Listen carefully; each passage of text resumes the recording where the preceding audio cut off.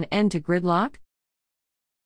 Mills Godwin High School senior Fareed Sharif had a specific goal entering his final year as a high school student. "I really wanted to go out with a bang," he said. "I wanted to end my high school career with a science project that I put my whole heart and soul into, basically my best work so far." Sharif found that success not only by creating a unique research project, but also by being named one of 40 finalists in the Regeneron Science Talent Search, the oldest and most prestigious STEM competition in the U.S. The competition, geared toward high school seniors, has provided students with a platform to share their original scientific research projects since 1942, according to the Society for Sciences website. These students are also provided with monetary awards to continue changing the world through science and mathematics. Of 1,760 entrants from across the nation, 300 were named top scholars in early January. The top 40 finalists were announced on January 21 in a press release from the Society. Sharif began his project in early summer and based it off a problem he encountered while out on a drive with his parents. "They noticed that the traffic lights kept going red," Sharif said. "We'd have a red traffic light, and they'd stop at it. Then the light would turn green, but the next traffic light would be red as well, and it just kept happening. That got a bit annoying, and I was wondering, well, why does that happen? Why is that?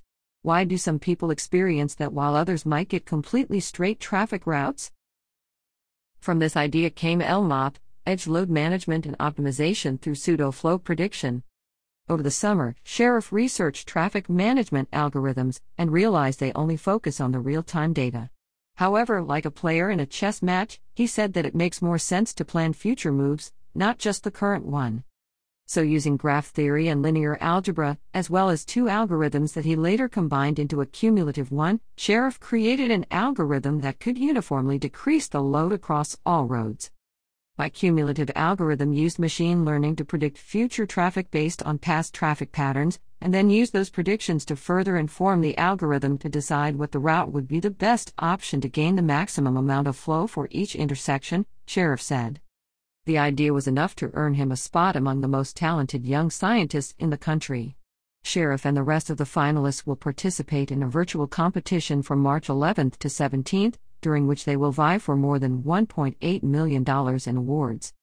Each finalist will be awarded at least $25,000, and the top 10 awards will range from $40,000 to $250,000, according to Regeneron.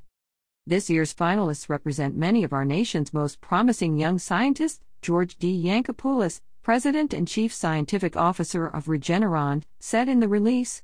Even during a global pandemic, these students have been using their ingenuity, resourcefulness, and STEM skills to work toward a better future. I can only hope that their STS experience helps further inspire them to take on and help solve some of the biggest challenges facing mankind, from climate change to disease and future pandemics. Now that the competition is reaching its peak, Sharif said that he wants his research to be proposed as an actual solution to traffic congestion. "The first thing I'd like to see is for my project to get published," he said. "There are definitely many improvements I could probably make on the project, and I'd like to get other people's input." Next, he hopes to see his algorithm used in real life. "Taking Richmond as an example, I just want to see if it actually takes away these red waves, where people just keep stopping and starting at traffic lights," Sharif said.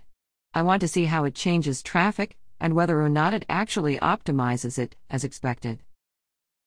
As the competition draws nearer to a close, and Sharif reaches the end of his high school career, he said he hopes to continue his scientific endeavors into college. He has applied to more 20 schools. His top choices are MIT, Stanford, and UVA. "Wherever I go for college, I'd have to do some more research," Sharif said. "I've done a lot of research over the past few years, and that's something I definitely would like to do more of in college. And then, I'm hoping to get my research published."